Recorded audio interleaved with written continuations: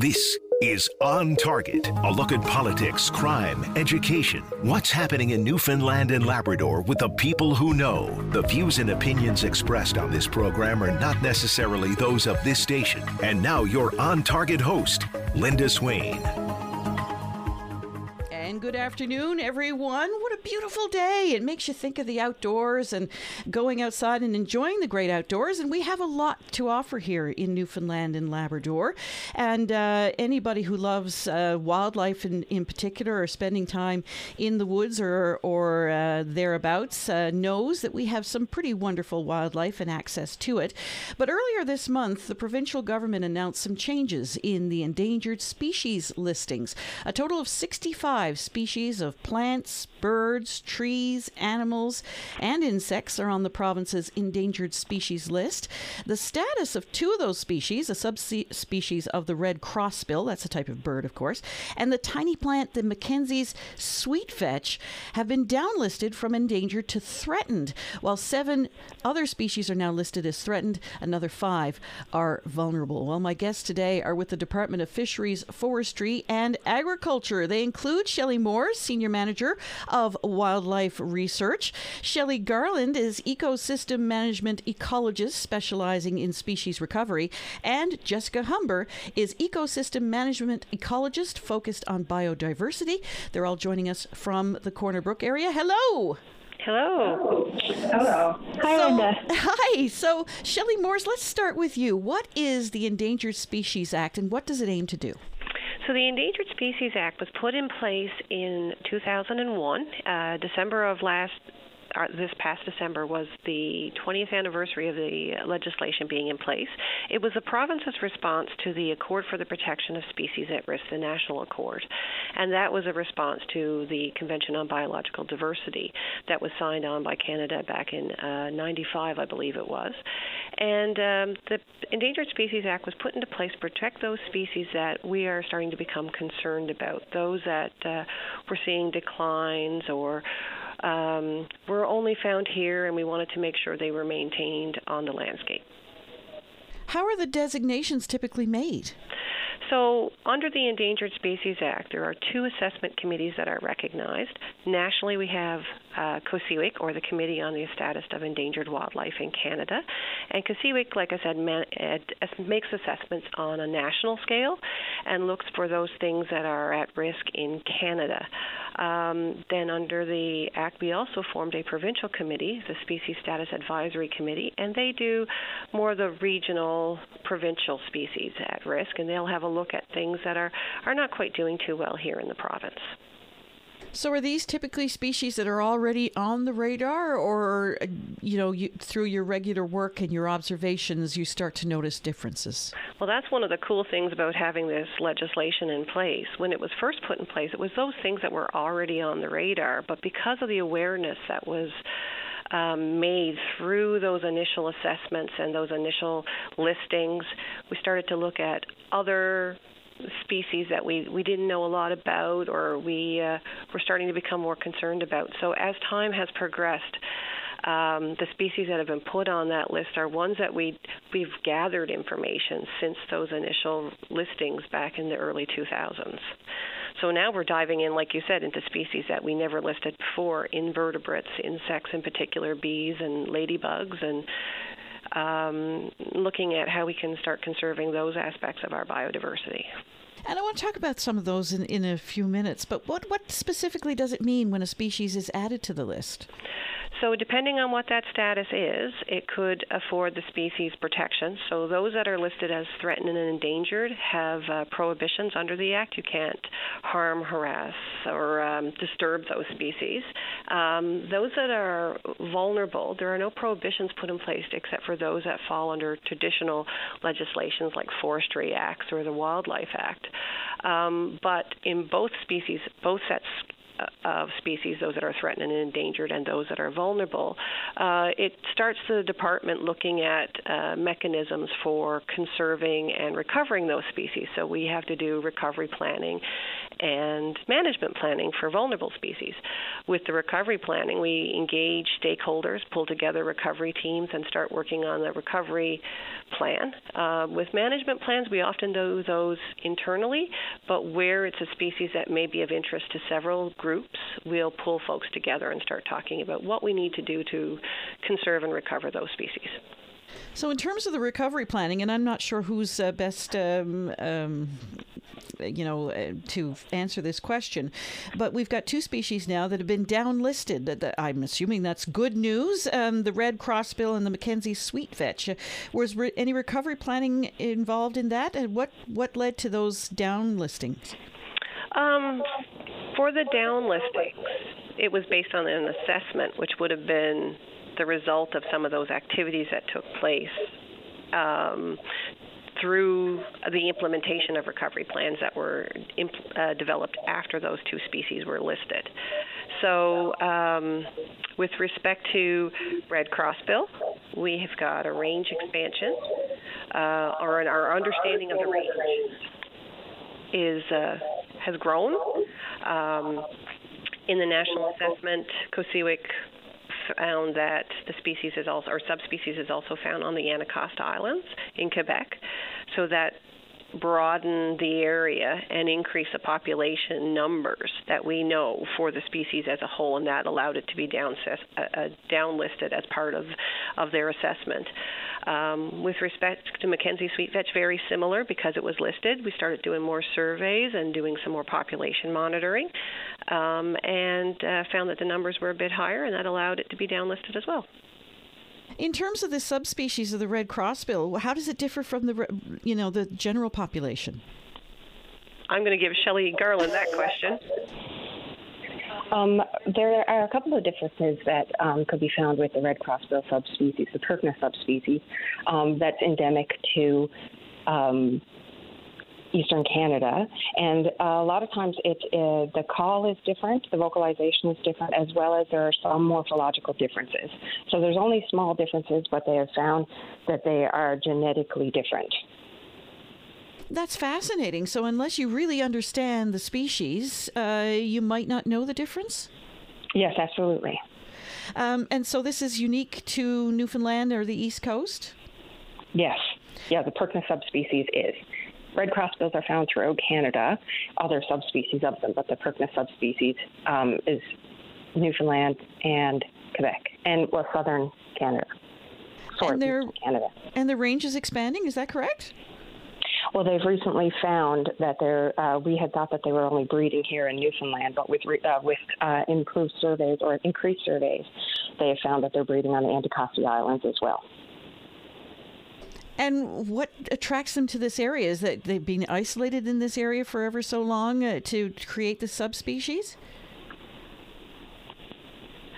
I'm just wondering about the development of the subspecies as opposed to the main population. A lot of times that's what happens. It's when a species is genetically isolated from other subspecies. And who can tell me about the Mackenzie sweetvetch? Because for most of our listeners, I'm sure they have no idea what that could be. Well, the Mackenzie sweetvetch is found, that one is found on the Port-au-Port Peninsula only in two locations. So it's a boreal Arctic plant species from the pea family, and it has purple flowers. So additional search efforts, like Shelley Moore said, have found that the population estimate is larger. It has grown slightly, or it is larger than we originally thought. So that is found on the limestone barren areas of the Port-au-Port Peninsula. That's fascinating. Just one place on the entire province with this particular species. And it seems to me that we have a lot of these type of boreal plant species that are unique to this place. Yes, we do have a lot. There's a lot that are unique to certain areas, like the limestone barrens, for example. There's a lot of species that are adapted to that habitat, whether they are adapted to the geology of the area, like the limestone barrens or calcium-loving species, or they're geographically isolated, and there's some species on the Northern Peninsula that are found. There's 3 species there that are found nowhere else in the world other than on the limestone barrens of the Northern Peninsula. Fascinating stuff, and I want to talk to you more about some of these species on the list and what it all means when we come back after the break. My guests today are with the Department of Fisheries, Forestry and Agriculture. They include Shelley Moore, Senior Manager of Wildlife Research. Shelley Garland is Ecosystem Management Ecologist specializing in species recovery. And Jessica Humber is Ecosystem Management Ecologist focused on biodiversity. We'll be back right after this. Join us for On Target, 1 hour in which Linda Swain examines topics that mean the most to you. On Target, weekday afternoons at 1 on your VOCM. And we're back. We're talking about endangered species in Newfoundland and Labrador. We have so many unique species here in the province. My guests today are all with the Department of Fisheries, Forestry and Agriculture, and they're located in Corner Brook. They include Shelley Moore, Shelley Garland, and Jessica Humber. And I don't know who could best answer this, but are more species added to the list all the time, or do some actually come off of it? Shelley Moores, I'll take that question. We do have some species come off the list, but we haven't gotten to that point yet. We are expecting in the next few years to see some of the species, because of recovery efforts, actually start coming off. But we got to think about this in terms of a long-term process when it comes to species at risk. When we first started out, we only knew a little bit about a handful of species, and as time progresses, with the implementation of the legislation and us starting to learn more and more about what we call lesser-known taxa, like our invertebrate fauna, the vascular plants, we're learning more and more about the diversity, where they are, what threats those species are under, and even starting to get into understanding a bit more about things like lichens and fungi. We could see the list continue to go up, but we have to remember that those things, the reasons they're going up is because we're learning more and we're understanding more, which is part of the recovery process as well. And Jessica, you focus on biodiversity, and I suppose this is where this comes into the conversation, because really, even if we don't understand the species or its role in the ecosystem, it still plays an important role. Absolutely, it does. Every species plays some sort of role, whether it's as a predator of another species or a competitor or a food source. Each species is important for biodiversity in a multitude of ways, some of which we understand and some of which we're still learning about. But certainly, major declines in biodiversity have a lot of negative impacts for the ecosystem on the whole, and also for people, because we require this broad variety of species and ecosystems, and even a diversity of genetic material in the species that we have, in order to have a healthy functioning ecosystem that provides the services that we need as well.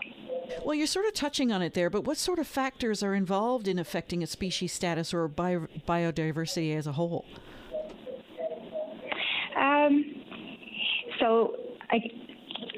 What do you mean, Linda? Like, are you looking, like, what? I'm wondering in terms of climate and generally? Human encroachment, or human activity, habitat loss, disease, like you say, genetic diversity, those kinds of things. Right. Okay. Yeah, there are so many different impacts to biodiversity, and you've named a lot of them for sure. Across the globe, habitat loss is an important one, of course. There are so many different types of developments and urban expansion, and human populations are increasing, and people are traveling around more as well. So it's all those sorts of things. Habitat loss. A big one that we're really seeing a lot of is introduction of non-native species. This is particularly an issue in our province because islands just tend to be more susceptible to non-native species invasions. We tend to have lower native biodiversity in these places, so when a species gets introduced here accidentally, they tend to go crazy. There's not as many predators on them. There's not as many competitors, and so we're seeing more and more that the introduction of non-native species is really a major factor impacting biodiversity, and that is actually one of the major threats for many of the species that we've just listed under the Provincial Endangered Species Act. And we talked about that just a few days ago, as a matter of fact, Jessica, about the white nose syndrome and how it's affecting bat populations here in Newfoundland and indeed in all of North America. That was something that was introduced from another continent. So how do you control the introduction of non-native species or invasive species, for that matter? It's not just a simple answer, I don't think, on how to control it. Really depends on the critter that you're looking at. And I think if it was a simple thing, we'd have a lot more control over the situation. But with people traveling here and there and over the globe, it's just continuously, we are seeing more and more introductions. But I guess maybe the best way to answer that is to provide some specific examples. So I guess you mentioned we chatted about bats and white nose syndrome last week, and in that case, once the initial introduction of white nose syndrome occurred in North America, while there are some things that people can do to prevent rapid spread of the fungus by decontaminating their clothing and equipment if they're working around bats and that sort of thing, a lot of the spread is now just occurring after that initial introduction, bat to bat, and it's tough to control. So there are some other examples that I guess are a little bit easier to potentially provide some control over. One of those would be looking at, for example, at the transverse lady beetle. We just listed this species as vulnerable within the province. It used to be one of the most common and broadly distributed lady beetles in all of Canada. And right now it's pretty well absent throughout the Maritimes and Southern Ontario.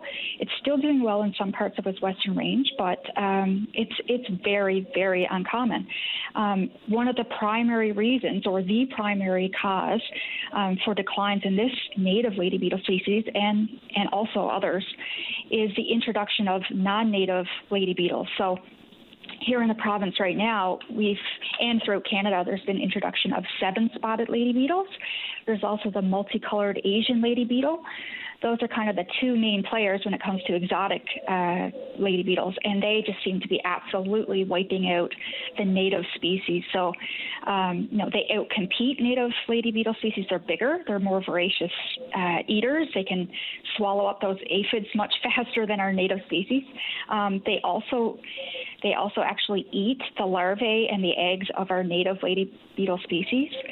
And they've also been shown to introduce a number of different pathogens and diseases to our native species as well. So many of those initial introductions of the non-native lady beetles are sometimes for use in greenhouses. And in the past, that's sort of been more of a common thing to bring in some of these non-native lady beetles to help with natural pest control within greenhouse environments. But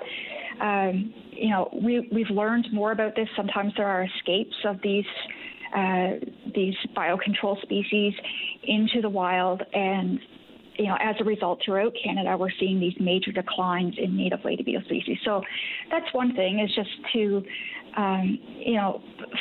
follow regulations as it relates to what you import into the province, and become informed on which species can potentially be damaging to native wildlife if you're importing.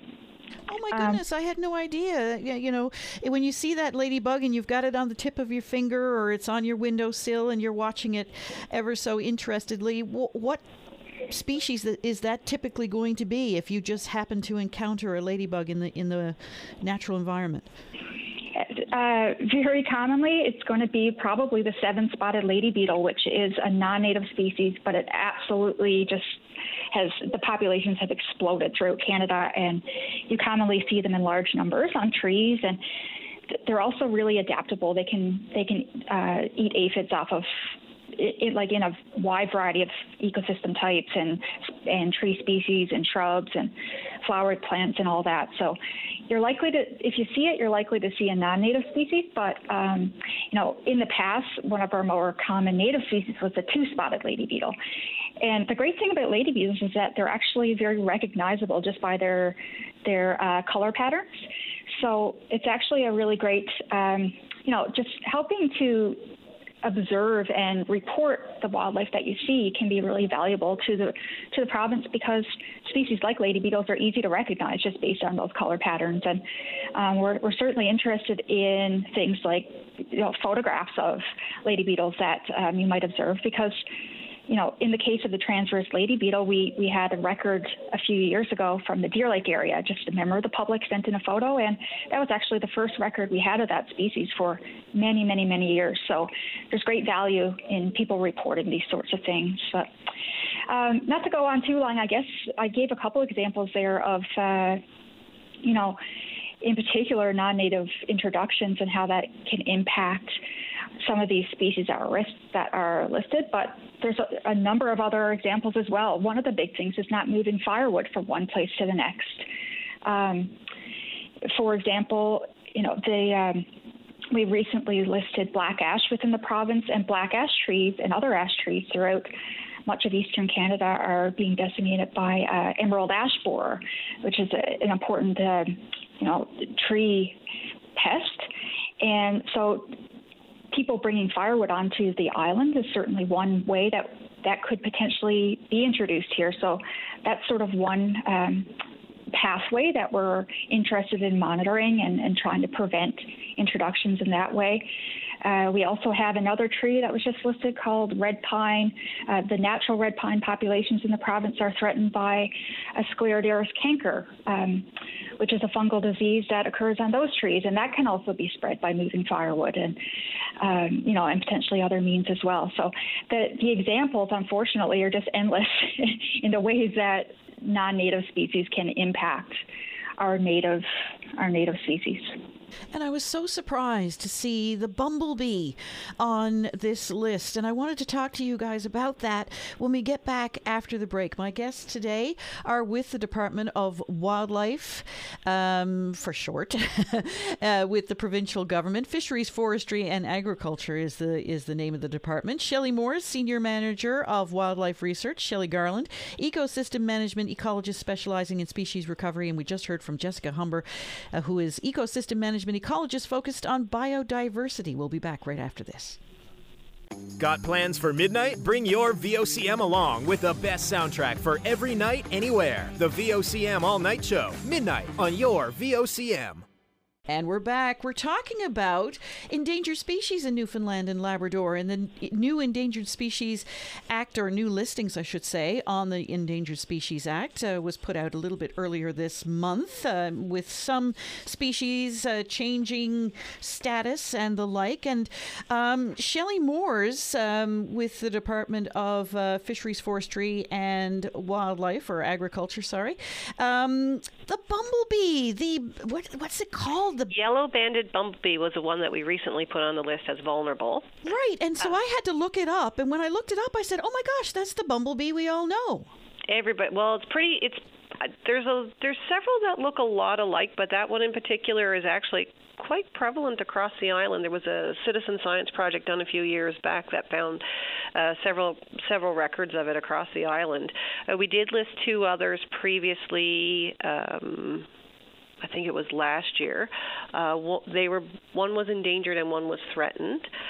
They were both cuckoo bumblebees. So the three bumblebees together are actually somewhat interrelated. The Suckleys and the gypsy cuckoo bees are parasitic bees, and they're really good environmental indicators, because when you get those parasitic bees, and what I mean by parasitic bees is they lay their eggs in the nest of another bumblebee, it means that your host bee populations are doing really well. And so those two bumblebees weren't doing really well, and the host population is the yellow-banded bumblebee, which is doing a little bit better. It was only listed as vulnerable, but still it's of concern. And those three listings were all based on national assessments. So they are nationally at risk. Although, like I said, our yellow bandit seems to be doing a little bit okay here, there are concerns across the country, and our populations play into that concern. So the trick with those three species is that we don't have a lot of recent data on them. But what they did is the scientists dipped back into the natural history records, and they looked at invertebrate collections from universities, from natural history museums, and watched the trends in the number of bees that had been collected over time to see how they were doing. And then tried to do some spot collecting around the country to get a little bit of a better idea of what the current picture is. And collections in the past were much more robust compared to what we're getting now, and that's why they were considered to be in decline and of concern. So what are some of the concerns there? Because bumblebees have a completely different kind of life cycle to what the honeybees that I think people are more familiar with, that are domesticated bees, as a matter of fact. These are wild bees. But they still have very similar concerns. And like Jessica's been highlighting, a lot of those invasive alien species and the diseases, same things that affect the honeybees can, in fact, impact the bumblebees. So in our case, we're kind of lucky that we have that healthy honeybee population here in the province in terms of the diseases and the parasites that get into them, and hopefully that's also reflected in our wild bees. But that's something that we'll probably be looking at in the long term as part of our recovery efforts. In the case of some of these lesser-known taxa, like the ladybugs and the bumblebees, when we're starting our recovery programs, it's really going to be about learning more about the situation here in the province so that we can develop good mitigations, good recovery actions, and moving forward to make sure that we maintain and conserve those species here. And what can ordinary citizens do, especially with some of these species that perhaps are not as well known? That's a really good question, because we've actually started looking at some projects through the Species Status Advisory Committee. They're trying to enhance some of the information they have on some of these groups, like the lady beetles. And David Langer, our expert on the SSAC, actually has a couple posts on, I think, is it the Newfoundland Insects Facebook page? Talking about some of those citizen science projects. So just keeping your eyes open. If you're interested in learning more about them, you can reach out to us. We have, and we can give it to you after the show again, Linda, endangered species email address, and you can reach out to us and ask us some questions about how you can get involved in activities in your area. Some of our local community groups, stewardship facilitators or community stewardship groups have local citizen science type activities that you can get involved with. So you can reach out to some of them as well and find out more things that you can participate in. Often anything environmentally related will actually show a benefit to species at risk. Beach cleanups, as long as they're done in line with when birds would be nesting on their beaches, and so that they're not disturbing nesting birds. Local just general cleanups, anything related to making sure that the activities that you're doing aren't putting species further at risk. So those species that Jessica talked about, the ones that have invasive species or diseases that are related to them, knowing a little bit more about them and making sure anything you're doing, like moving firewood around or even going in caving or something like that, is not furthering the spread of those diseases. One of the big things we find with respect to our plants, Mackenzie sweet vetch would be one of them, is often ATV use off trails can damage and kill those plants. So making sure you're staying on those marked, approved trails and not going off of the trails so that you're not disturbing or hurting the plants. Oh, for sure. And that's a big one, because I can remember years ago going up in a helicopter with Dennis Minty, would you believe, and seeing some of the damage to the bogs in particular because of ATVs. Now, that was quite some time ago. You could appreciate how much that might have changed by now. Yeah, for sure. And that is one of the main concerns that we have as well. Shelley Garland, you're focused on species recovery, and we've touched on that before, but what is involved in a species recovery plan? Because I know there are two kinds of philosophies there. One is, intervention and when to intervene and what that looks like. And there are other philosophies that say, try not to do that much, intervening, but also help with things to prevent further change. So how do you strike that balance? How does that work? Well, it takes a lot of people and a lot of expertise together to come up with this for different species. So when a species is listed as endangered or threatened, that means under the Endangered Species Act that they would require a recovery team to be put in place. So, in order to come up with a recovery plan. So recovery teams are usually made up of species experts and Indigenous governments and organizations, people from academia, non-government environmental organizations. There's relevant provincial and federal government departments and industry representatives. So what would happen is that those people would come together and meet. Their role would be to write a recovery plan. So a recovery plan is a guidance document for anybody interested in recovery. They guide the implementation of the recovery program. So in a plan would identify existing information that we already have. Sometimes that's really lacking, but some species it isn't. So we make sure that we're trying to compile the information that we have. And by doing that, we also identify information that we don't have, some gaps. So those are areas that we could focus on with research and monitoring, which really helps. And sometimes, like I say, that can be a huge amount of information that we're lacking. We have newly listed species that are poorly understood in the province, or they may have been nationally listed. And so we also bring together Indigenous and local knowledge, and we also discuss threats to the species and habitat. And we also, by doing that, you could also identify habitat that is critical to the survival of the species or important to that species. And when the group gets together, one of the things that we come up with is some goals, objectives, and actions that could help. Like you said, and like Jessica and Shelley have mentioned in the past, there's some things that come up a lot in a lot of recovery plans. Not everyone is the same, obviously, and there's no, they don't have to stick to any certain rule. They tend to include a lot of this similar information, which would be identifying areas where we could fill gaps with monitoring and research, developing mitigations for threats where possible, because we've already tried to identify threats that we know throughout the plan. So we want to, sometimes there's the development of best management practices or just ways that we can mitigate any threats to the species. And also a big thing with a lot of species, this is huge, is that a lot of times people don't realize that they're endangered. They have no idea that they're in a sensitive habitat or in an area where endangered species are. They don't know what they look like. They don't know what they can do to help them or prevent harming them. So that's where stewardship and education comes in.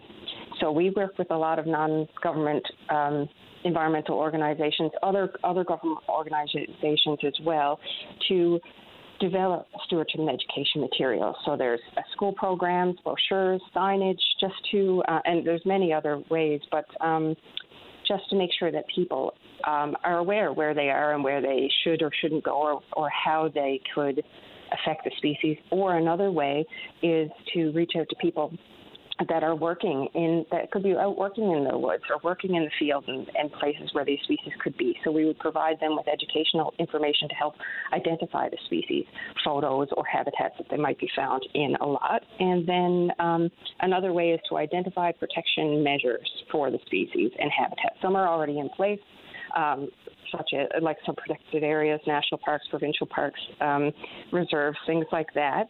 But then to identify ways that we can protect the species otherwise. So that's that was like the role of a recovery team and what would be in a plan. And once the plan is written as guidance, then anybody can use that to help guide how they would, an organization, universities, students, things like that want to come up with, that want to do school programs or do their research. It can help guide them. And it can also help guide anybody that wants to become involved further.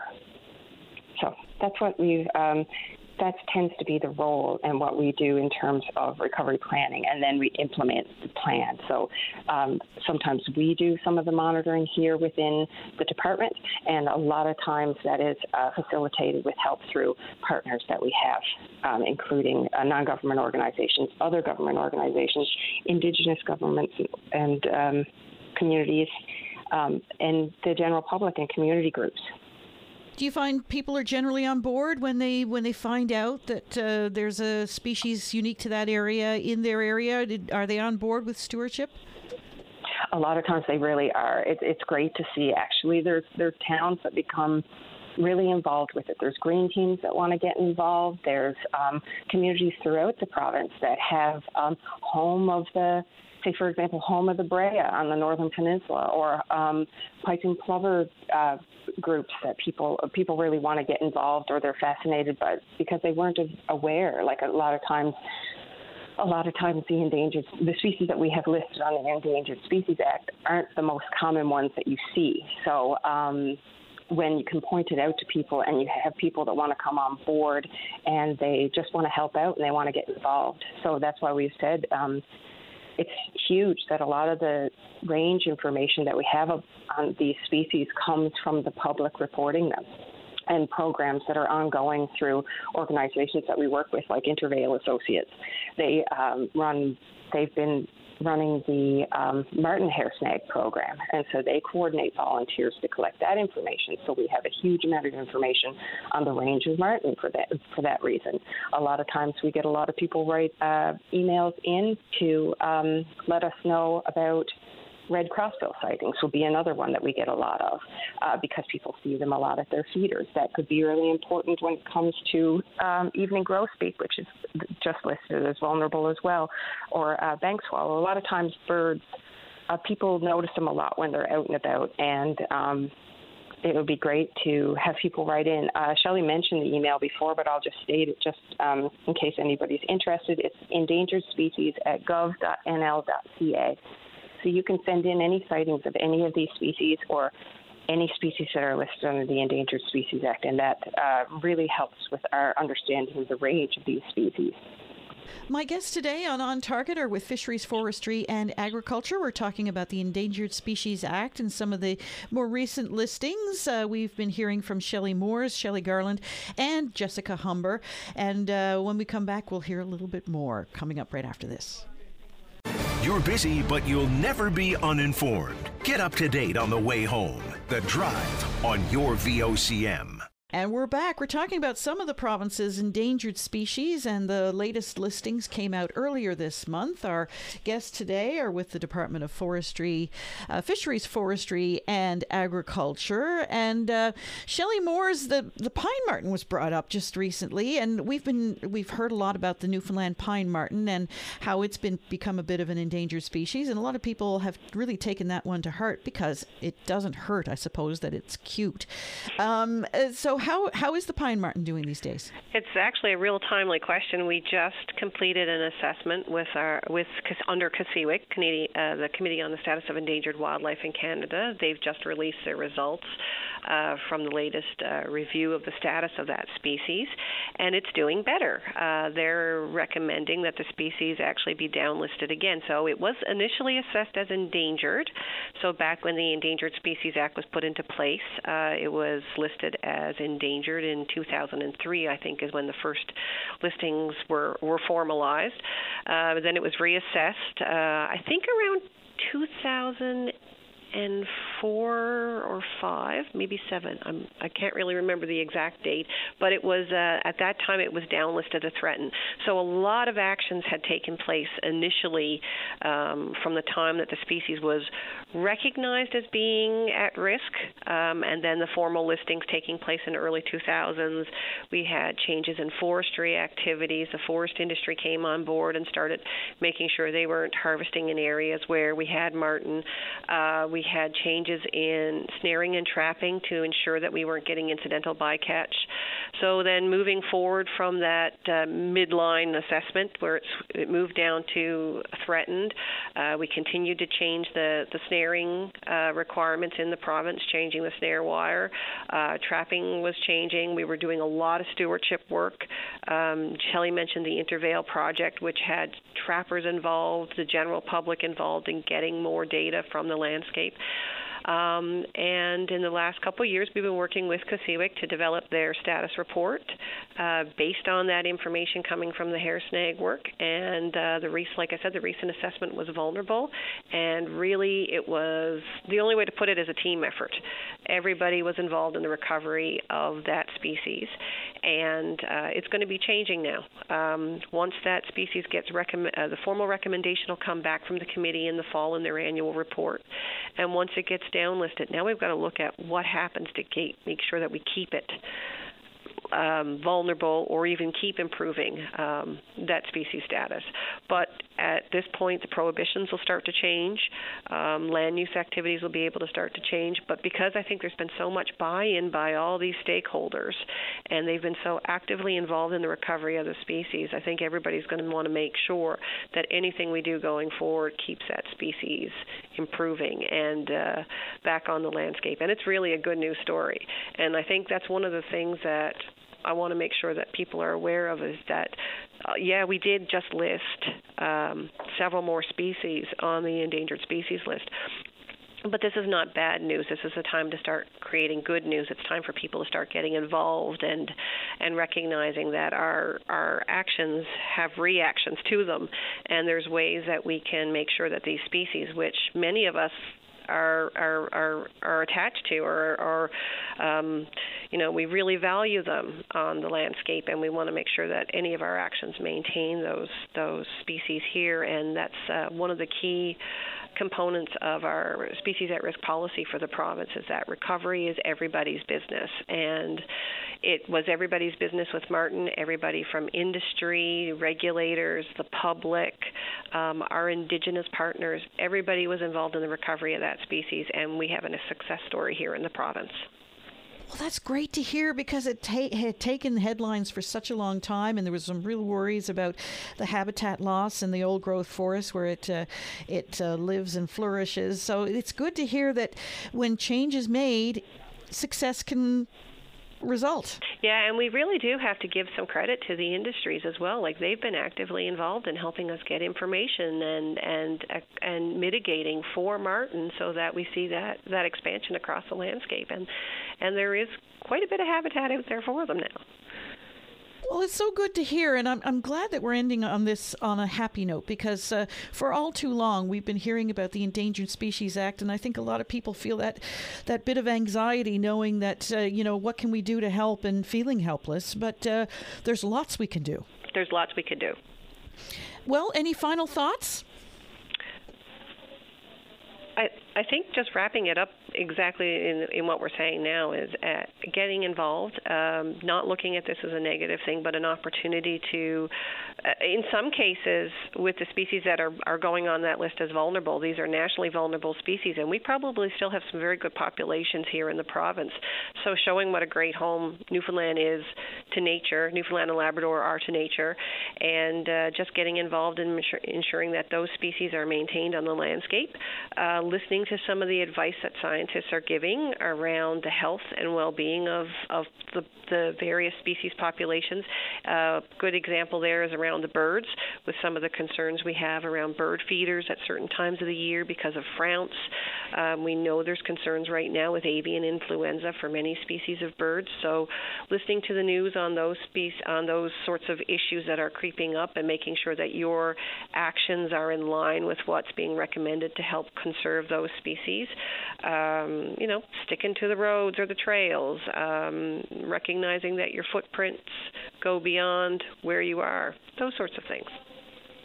Well, I want to thank all three of you for the work you do, first of all, and secondly, for joining us on the show this afternoon. It's been eye-opening and a really fascinating conversation. Shelley Moores, Senior Manager of Wildlife Research, Shelley Garland, Ecosystem Management Ecologist specializing in species recovery, and Jessica Humber, Ecosystem Management Ecologist focused on biodiversity. They're all with the Department of Fisheries, Forestry, and Agriculture, based in Corner Brook. Thank you, all three of you. Thank you very much, Linda. Thank you, Linda. And, of course, thanks for everyone for listening. We'll be back tomorrow. Bye-bye for now.